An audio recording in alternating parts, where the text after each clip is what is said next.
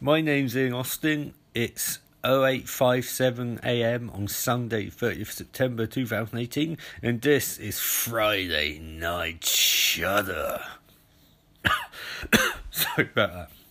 This week is a change of pace. See, in previous weeks I've done recaps of many weird movies, and I've done a recap singular of one excellent movie. But today, something a bit different. I'm going to recap a movie which is both weird and excellent. It's Annabella's The Love Witch, and kickoff is now.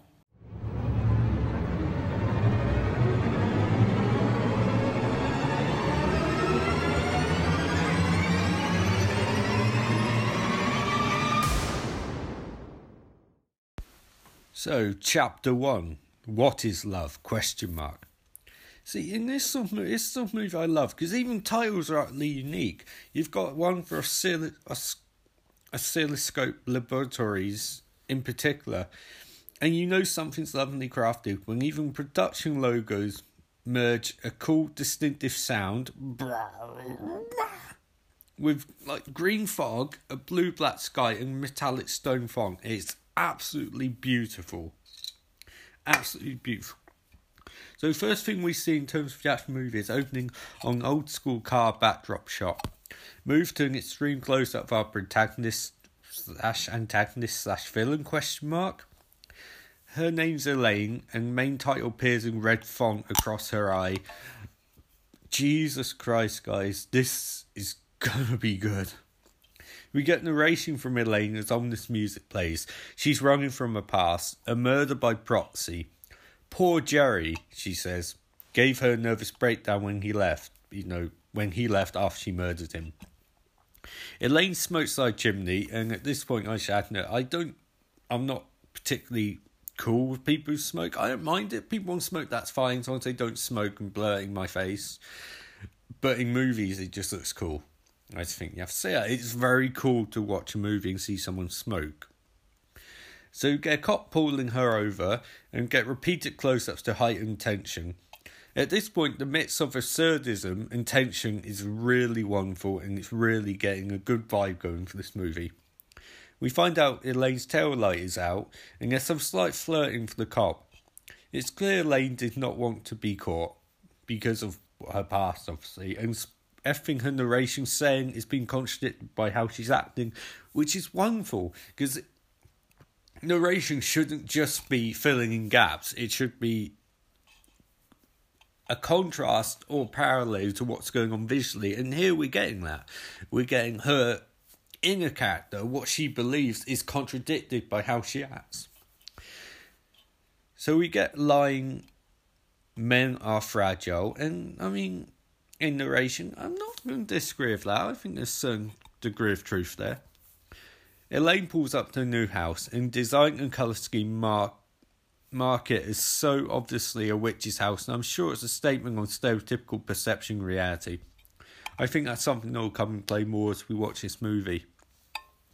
We meet Trish straight after Stepford Wives. She's prim realtor, a contrast to Elaine's free spirit. Now that's character. That's not true character, so I don't want anyone to think, you're making...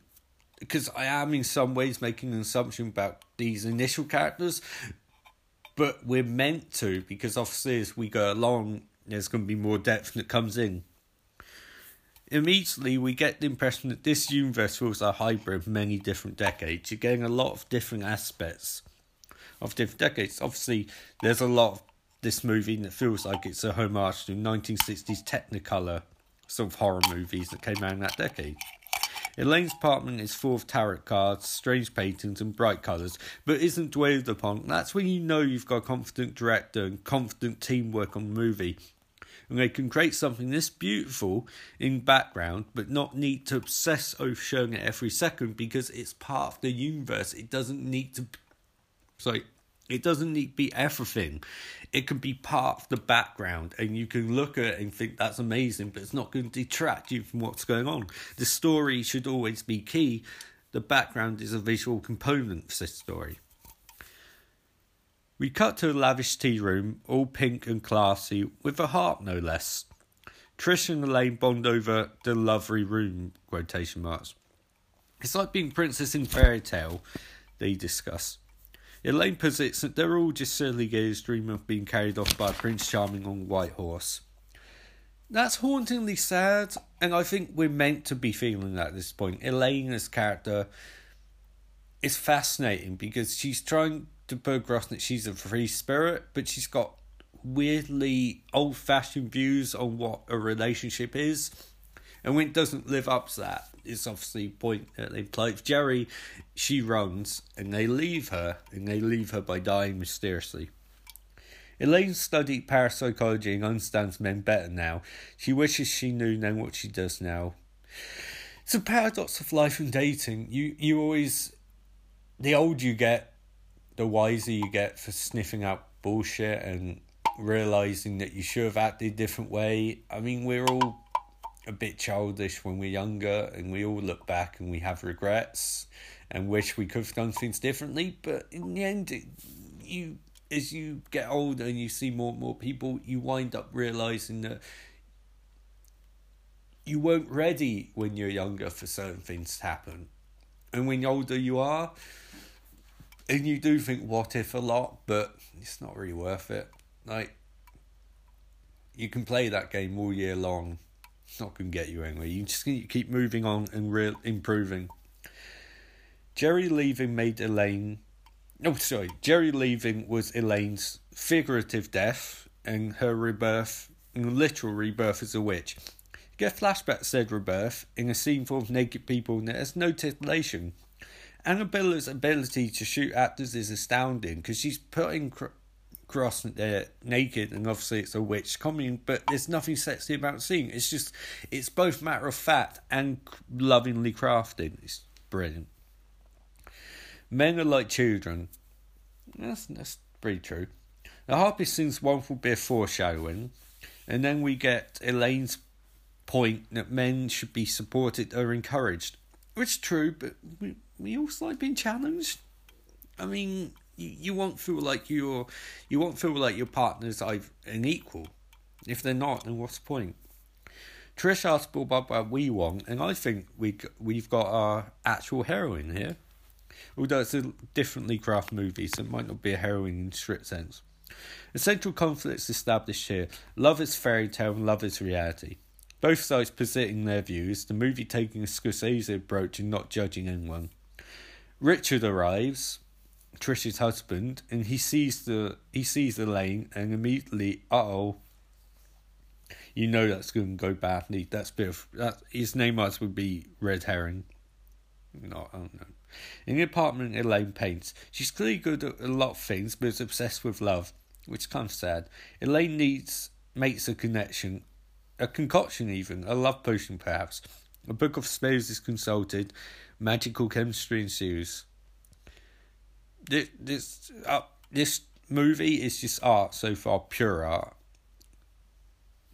Elaine wears all black and drinks potion, beseeching goddess send a sweet man who will love her, and she'll love him. Does it work? Well, we'll find out in chapter 2.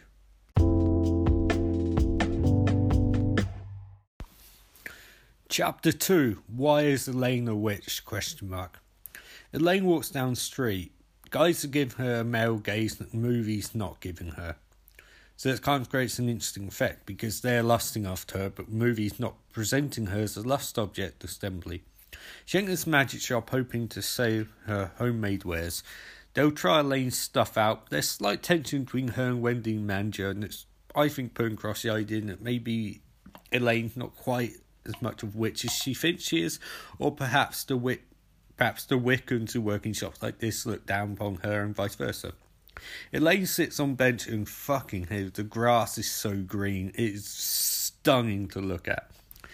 I don't know how they did it, but it's so green, so bright, and it's just stunning. Elaine explains she's not a witch and for a magical power, but get what she wants. That's disturbing.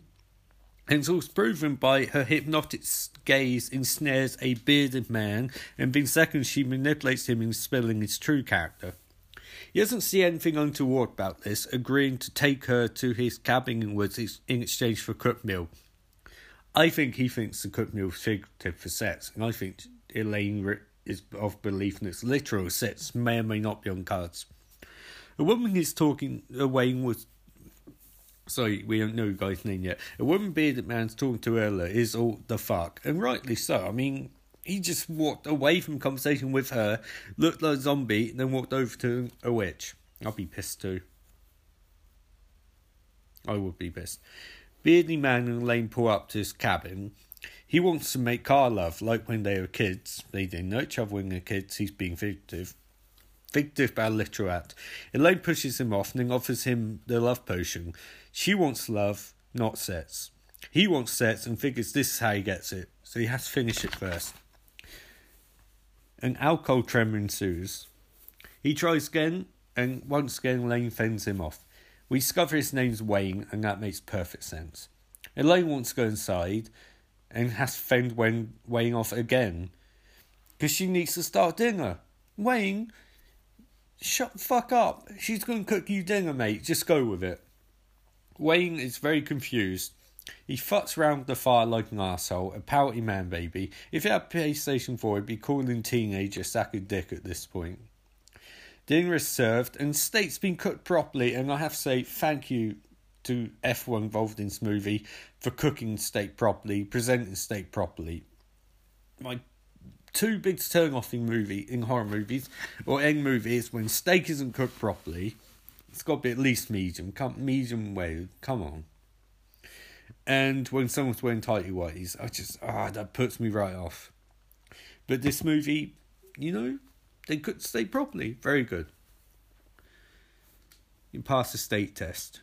Raw steak in the movie, I'm usually down on those movies unless it's featuring cannibals or zombies, in which case it's acceptable. They scuff whether Wayne's a libertine, and he is. That's interesting. The beard and long hair were kind of a giveaway, but it's what it is. The dialogue is very naturalistic, and the acting is too.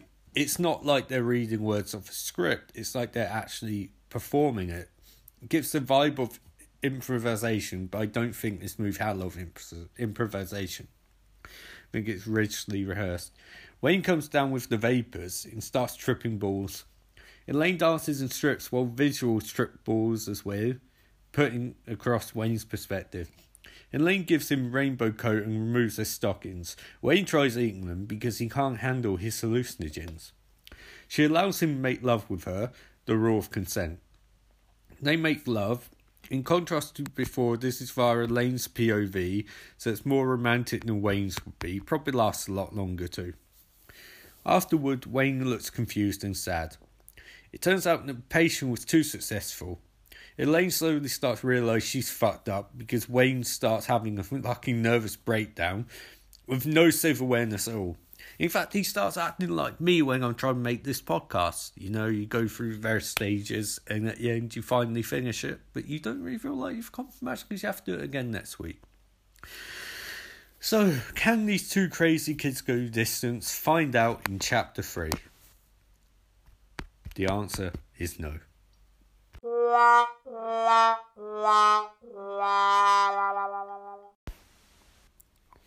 Chapter 3, Witchcraft 101. Elaine's on the couch by a lamp, the background behind her lit to show off blue tint. Absolutely magnificent. This is a seriously good fucking movie. Wayne's still freaking out, to which we get Elaine's narration, what a pussy, what a baby. Remember kids, don't do drugs or you'll trip out like poor Wayne here. Elaine rants in narration about how no one comforted her, no one was there for her when she was crying all the time, and yet Wayne expects her to be there for him. It's bullshit, it's a contradiction. Elaine gets her period, and you should note at this point, it's treated very matter-of-factly. She just makes breakfast. It's not an issue, it's just something she deals with. She hopes to shut Wayne up, no doubt, by making breakfast, but Wayne is being a pure arsehole, pale as shit, and just an irritating human being. Wayne can't drink her tea that she's made him, his hands shaking horribly.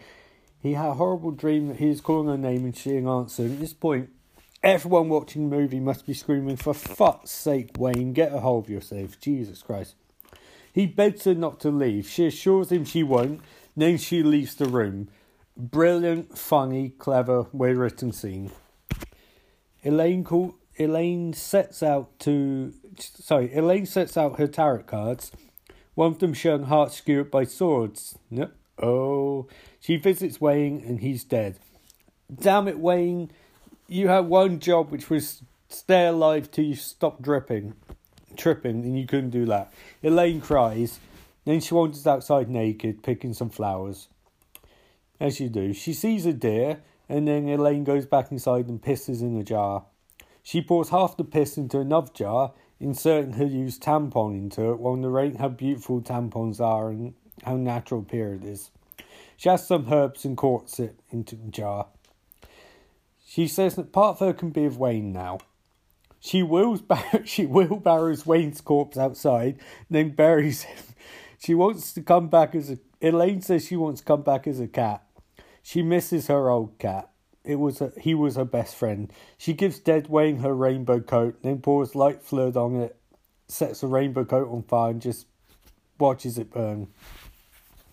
Now she's in Bath. It's been a strange day for Elaine, I think we can all agree. A strange weekend even. She drives Wayne's car away and goes back to Salem's Lot, where she paints to the Art Attack music. The paint is a confession of murder, but she cleverly doesn't draw a bearded man, so no one's ever going to be able to charge her with murder of Wayne. The doorbell rings. Trish is here. Small talk ensues because it's time for tea. Pleasantries are exchanged. Elaine shrugs off Wayne's death as, well, maybe it'll work out next time, and Trish doesn't press, and she's off to ask for a furniture convention. Elaine is very unsubtle about inquiring whether Richard is going. Once again, Trish does not press. At a classy burlesque club with red lighting and pool table, the bar staff casually discuss a murder, saying, "It's those damn witches." Elaine's talking Barbara, the witch who sorted her out for the flat, or apartment, whatever. Elaine's talking Barbara, a fellow witch who clearly believes Elaine murdered Jeff, even as Elaine talks about how sad she was that Jeff died. Elaine recounts the Wayne saga, and once again Barbara clearly believes that Elaine's murdered him, and she warns Elaine to be more careful. This creepy warlock-looking motherfucker named Gam kisses Elaine's stomach, mutters about mystery meat, and then tries to kiss Elaine on the lips. Looking repulsed, Elaine turns away. He also warns Elaine to be careful because, she's murdering more and more people at this point. On a light note, he's happy to see Elaine. When you start with that, it's a bit of mood whiplash. Gam says a prayer, and a Mick Jagger-looking motherfucker in background tells the witches to go home. They ignore him, and Gam says, back in the day, people made love freely. You need to pause this movie at 0.46.12 for Elaine's "you fucking what" reaction to that. It is magnificent. Gam feeds Elaine in on the new witch syllabus he and Barbara have created. Elaine looks like she doesn't give a fuck until sex magic's brought up, to which she goes, "Oh, are you still teaching it?" ? Gam is a complete arsehole in so many ways. Two blonde twins join them as Gam rambles on about dancing and women and sexuality and power. Barbara says the same witch trial marriage was designed to queer and female sexuality. I know at this point we're meant to think Gam is a proper arsehole and in wrestling parlance a proper heel, but he is subfusion levels of shut the fuck up. This is the face of dickhead male pseudo safe entitled feminism. He could, even though he isn't, he could be making astute points and it wouldn't matter because he drips with patriarchal entitlement. And I'm sure that's the point. But my God, every time he starts talking about feminism, I want to just jam a screwdriver into the back of my head. Anyway, that's chapter 3 in bag.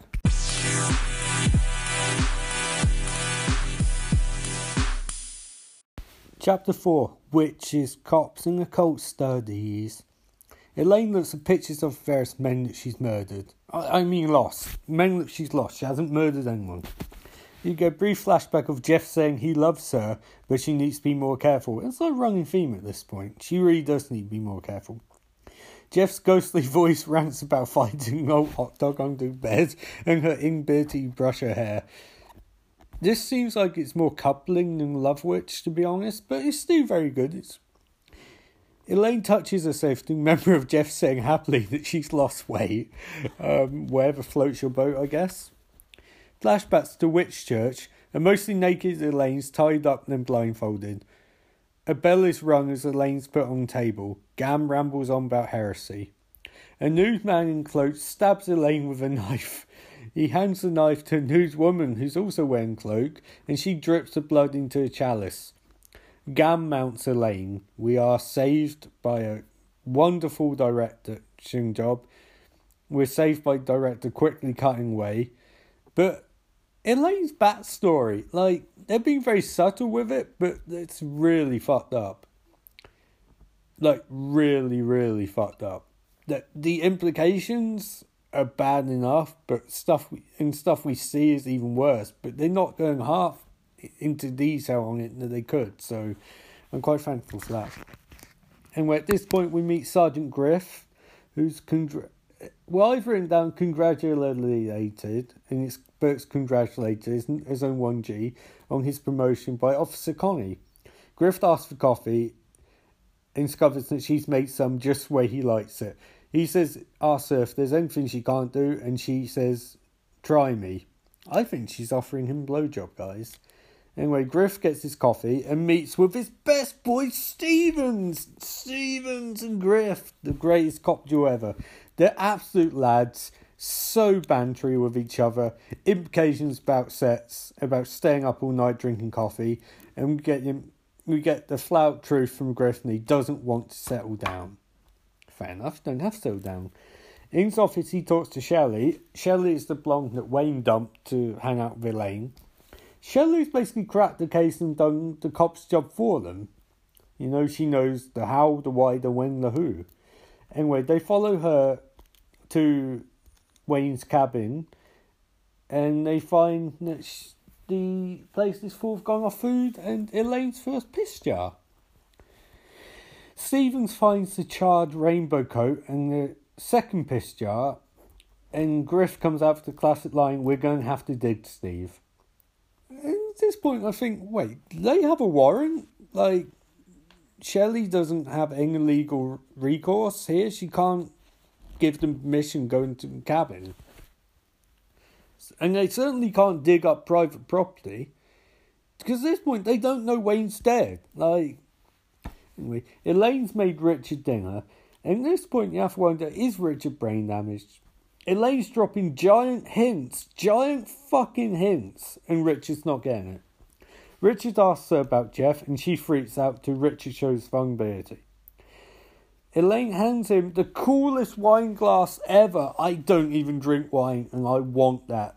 These props are amazing. Even if inside this particular prop is the latest form of psychotropic hallucinogen. Elaine asks what turns Richard on, and he replies with flying. Richard says that flying turns him on. Flying turns Richard on. What the fuck? He explains it, but doesn't make any more sense. Oh my god. Richard revealed further that he wanted to be a gangster and have affairs.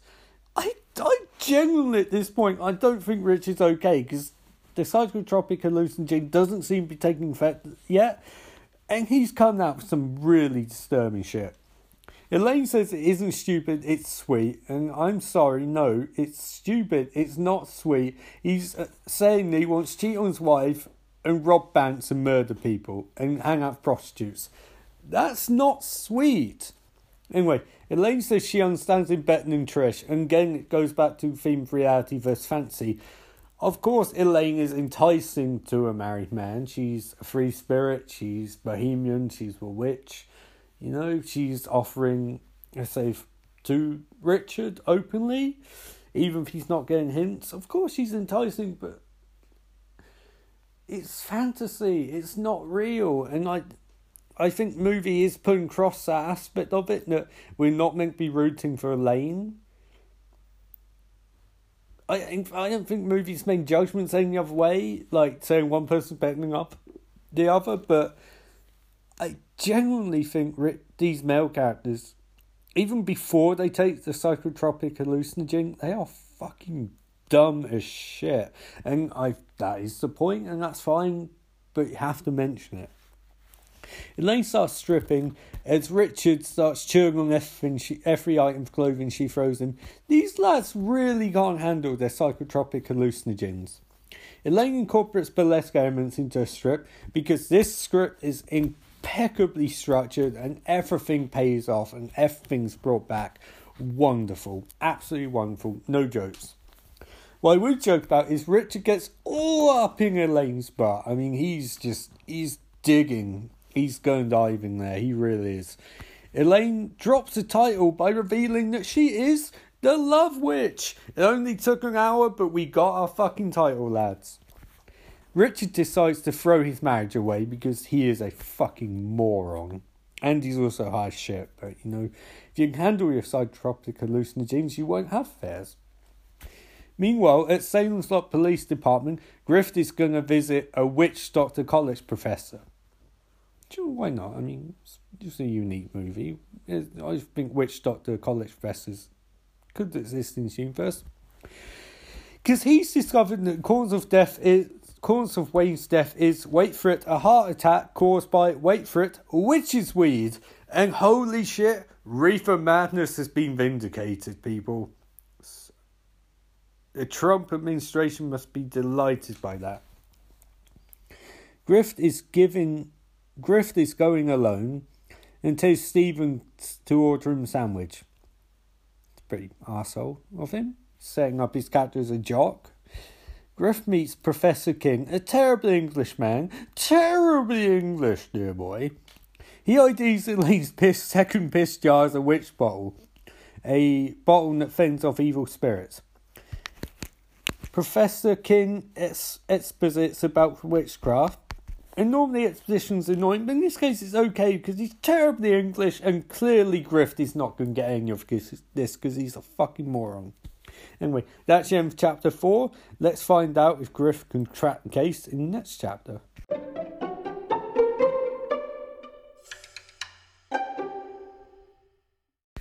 Chapter 5, Richard's Nervous Breakdown. We go back to Gam, who's now kissing Barbara's chest. This guy really is the dirtiest bastard since Dr. Manhattan. Anyway, he puts Loki's hat on and summons a goddess to possess Barbara? Really? The goddess might be Aphrodite or Isis or Diana. It's one of them. Anyway, the goddess is beckoned and we see an owl hooting background. And I love how this movie goes with stuff like that. It's happy to have little weird bits in background. And if you'll notice, the owl gets close up. It's just fantastic. Elaine looks disconcerted. She's having flashbacks to Wayne and their liaison. And the flashbacks go on for a few seconds. Anyway, a bunch of naked witches and warlocks rise and walk in circle holding hands. And then wine and wheat cakes ensue as the shindiggers are happening.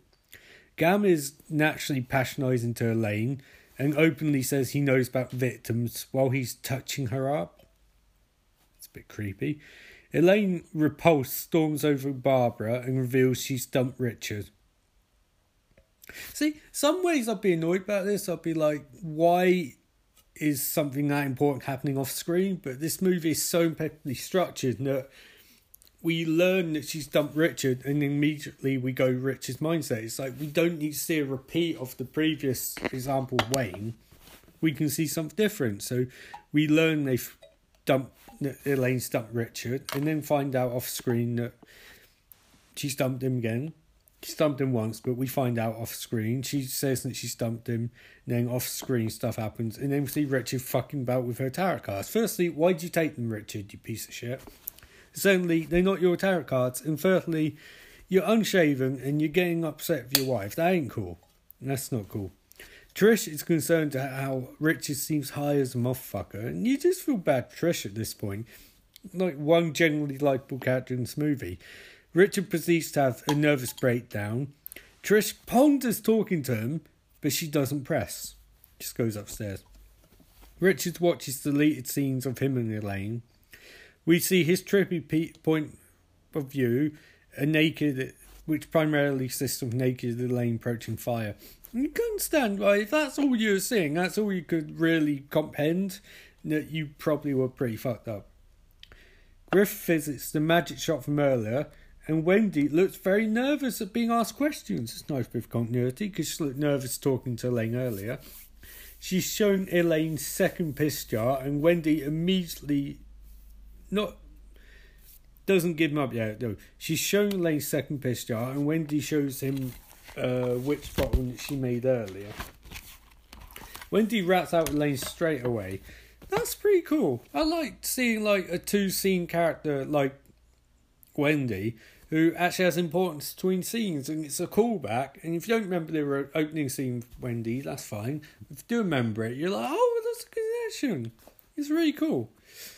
Elaine's trying to improve her psychotropic hallucinogen at home, but there's a knock at the door. It's Griff.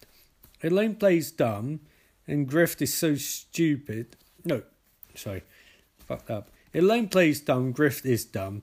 Essentially, Elaine denies knowing Wayne by name or photo. She does accept that she made a witch's bottle, but denies making a piss jar.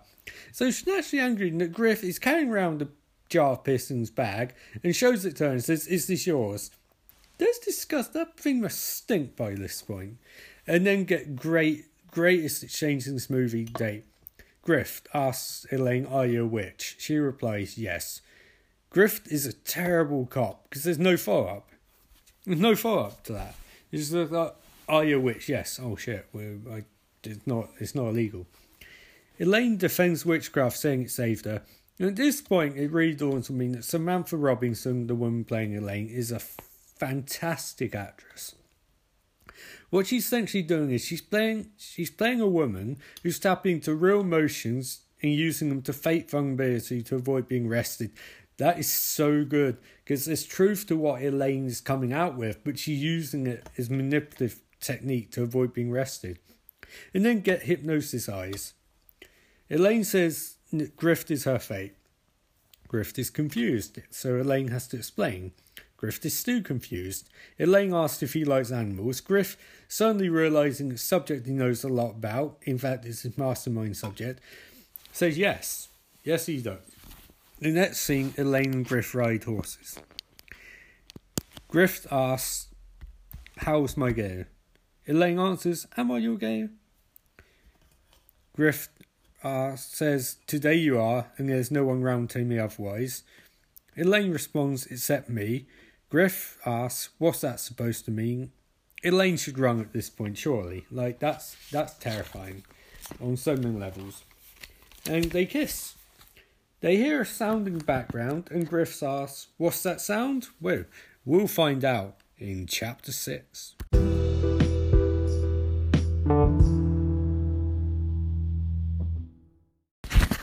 Chapter 6, Wicker Man 2.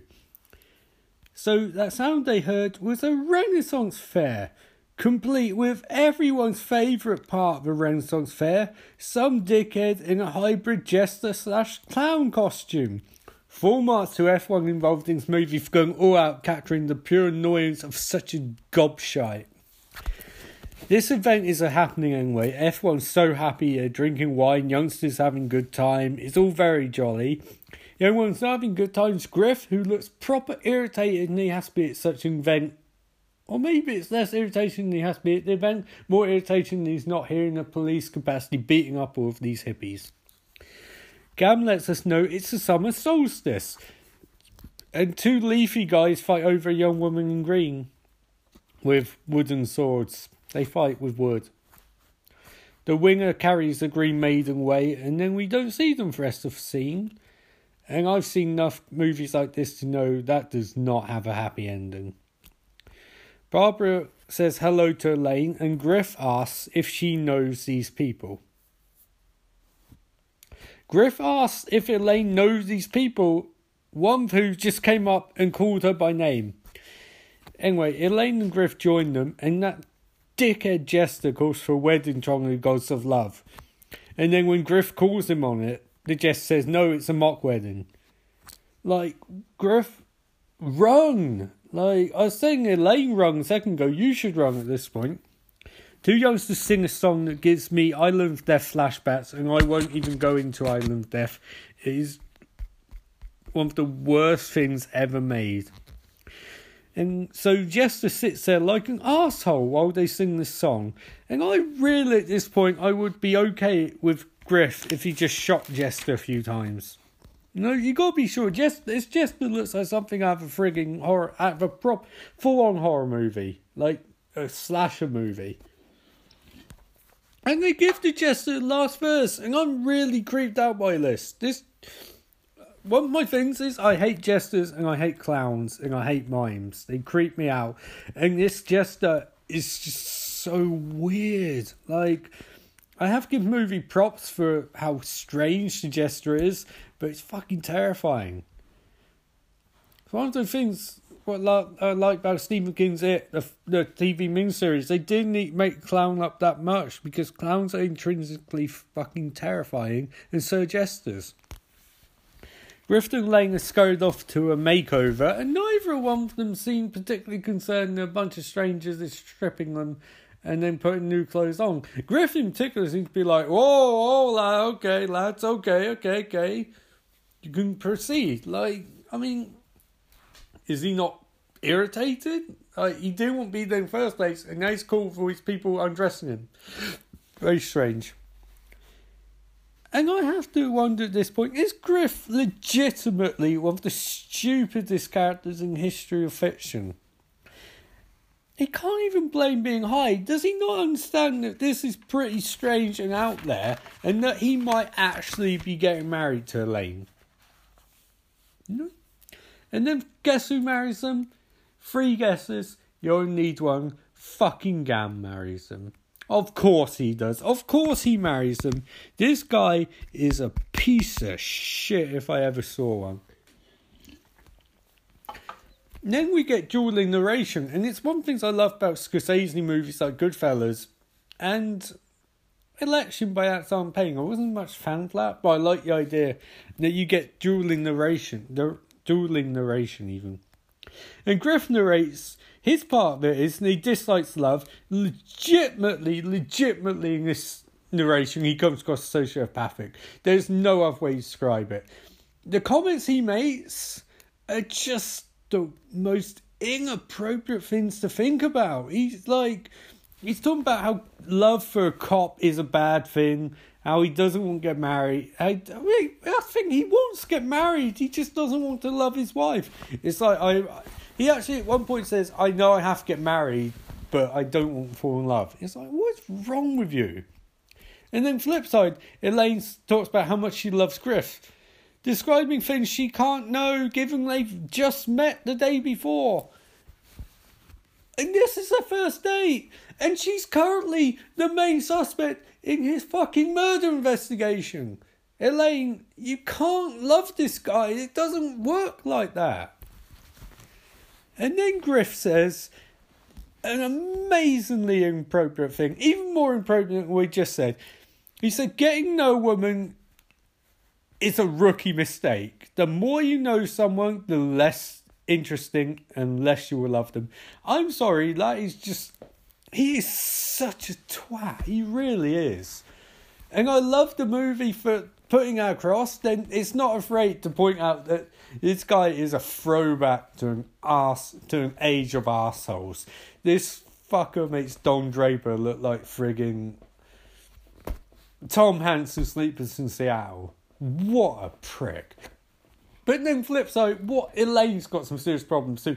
So it's like watching 2 trains driving at each other, and you know they're going to hit each other, and it's going to be a gigantic split. It's going to be like fucking 2 Chrysler buildings slamming into each other. You know it's going to be a disaster. You have to watch. And then feel bad for Trish, who's caught in between all of this bullshit. Like, Elaine's just taken someone's husband and doesn't give shit and left him a nervous wreck after murdering Wayne, after losing Wayne and after losing Jeff, and you can't see me but I'm doing quotation marks, and now she's fucking around with the cops investigating her for murder. My God, what is going to happen in the next chapter? What chapter is it? What's going to happen in chapter 7? Well, we'll find out after a quick break.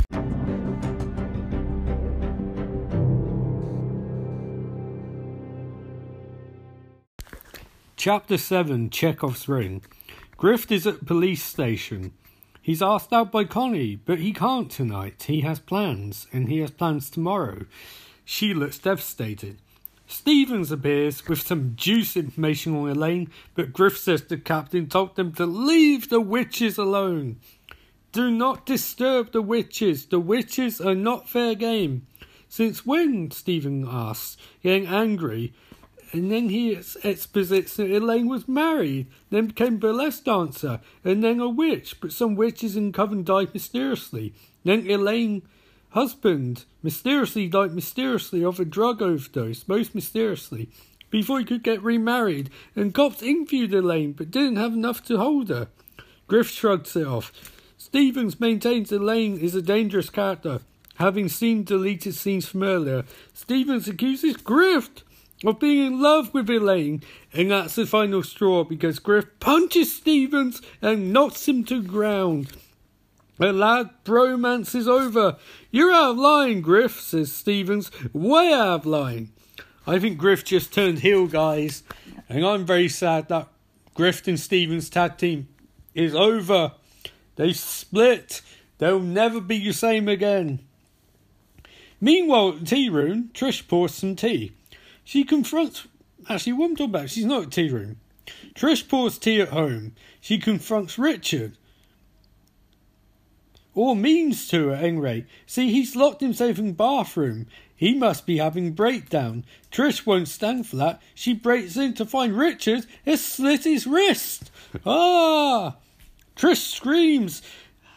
And I should stop joking at this point. So I do not know how this movie can hop from a parodic cop scene to a genuinely heart-wrenching tragedy so effortlessly. This scene fucked me up, man. It's really good, really simple, really straightforward, but it pays off and it adds a lot of reality to the movie. You're seeing consequences of Elaine's misdeeds now, and it's not pretty, and it's not as funny as the breakdown was for Wayne, where it's kind of amusing. This is really messed up.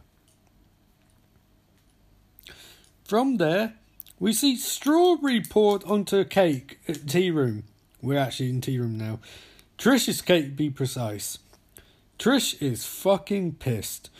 She thanks Elaine for being there through gritted teeth. Elaine is so patronising in the scene, doesn't really seem to understand that Trish's husband is fucking dead because of you, you arsehole.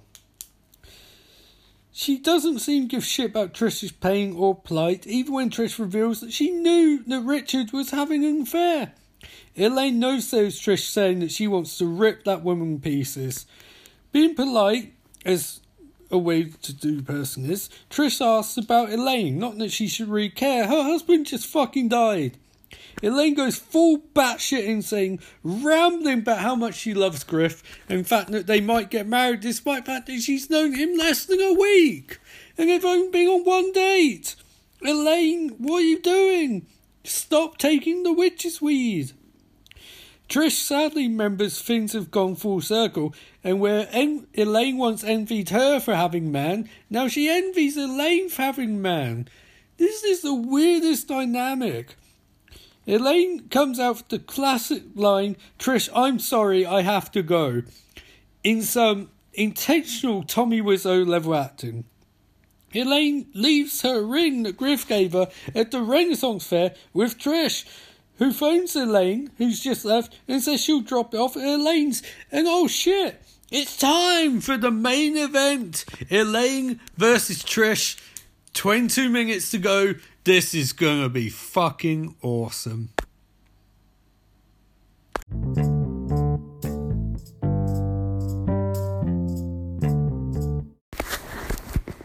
Chapter 8.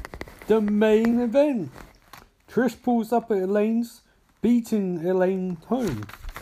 She enters the flat, dropping ring off. Then she picks it up and investigates Elaine's witch shit. She finds clues that lead her to realise Elaine seriously messed up.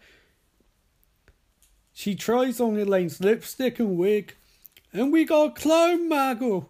They do an excellent job making Trish become Elaine briefly, down to the Elaine-style bra and panties and robe. It's the most disconcerting non-jester moment in this entire movie. But Trish sees Rich's picture, and then a love spell, and a voodoo doll, and a love note. Oh shit, it's on now, Margot. The main event has begun. Elaine appears, sneaking up on Trish with a knife. The music goes apeshit.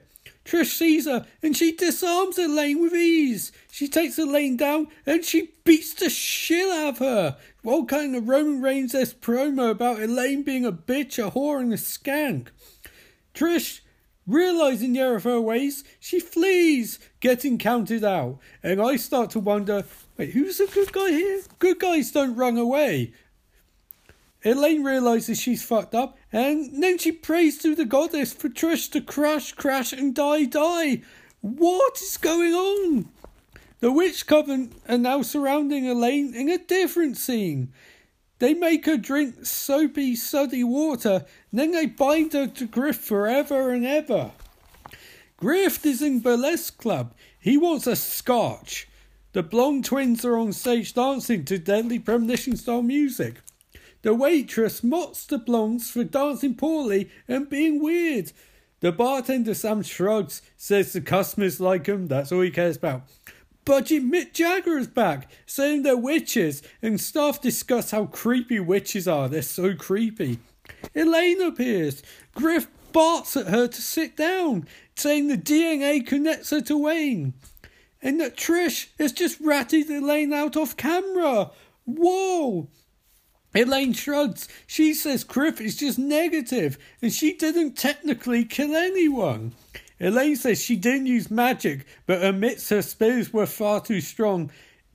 Elaine, if this was Smarter Cop, you'd be arrested for that. Griff diagnoses Elaine. Elaine diagnoses him, but neither of them is a doctor, so it's not binding. Griff calls her a bottomless hole. Jesus Christ, Griff. And then says he doesn't love her. The last sentence wasn't needed. When you call a woman a bottomless hole, that's all you need to say. You shouldn't say that. If you do say that, you just leave it there. Elaine says men should love women for who they are, not who they can be. You know, she's right there. She's got a point. She reveals that she found power in witchcraft after being dumped aside by men.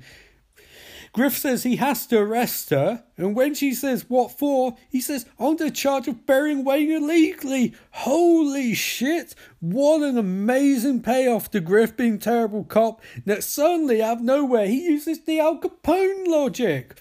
You get them on a small crime, and then you get them on bigger crime later. But there's a problem. Budget Mick Jagger's there. He overheard them, and he freaks the fuck out. He grabs Elaine as a Burn the Witch chant starts. It's not very catchy. The assembled front start assaulting Elaine and strip her down. Some men beat up Griff in background. Two guys, for some reason, start undoing their trousers. And Griff has none of that. He holds up and he beats the hell out of the mob. I'm talking bodies flying, punches thrown. He's taking punches, but he ain't getting knocked down by them, no sir.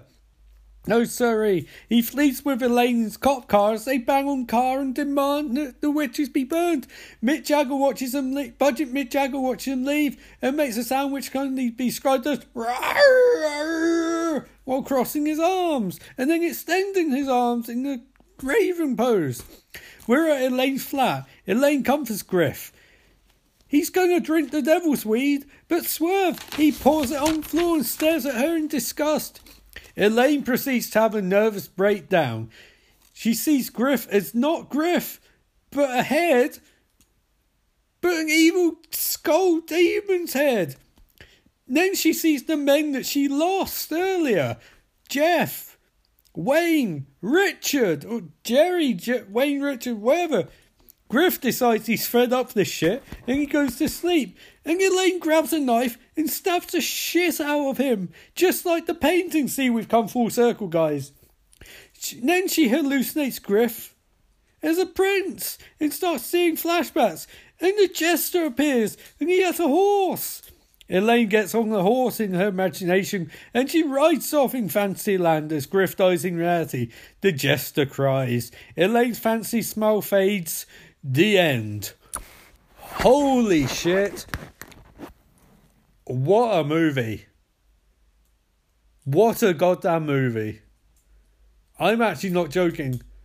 I love this movie. It is... wow. I don't even know what to say. So we need to take a quick break and then we'll go on to the end. It's epilogue.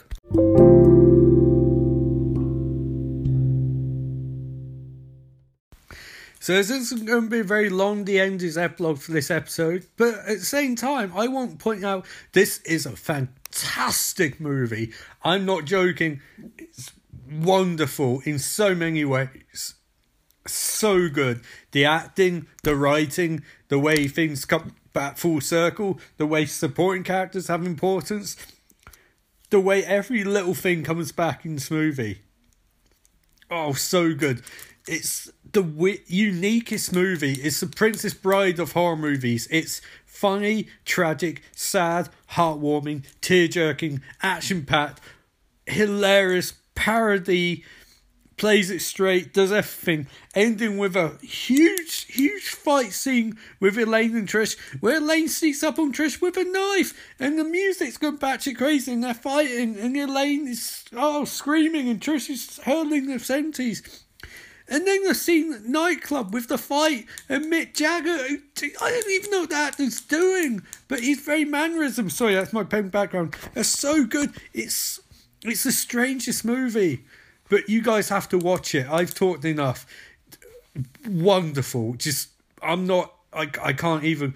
I enjoyed American Psycho, but this was a fucking blast. And this is everything that Shudder has the potential to be one of the best horror movies I've seen in a long time. Absolutely loved it.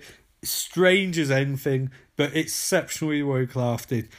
Anna Biller, you are an amazing director, and I can't wait for Bluebeard. And guys, all I can say is that next week's episode is Honeymoon starring Rose Leslie.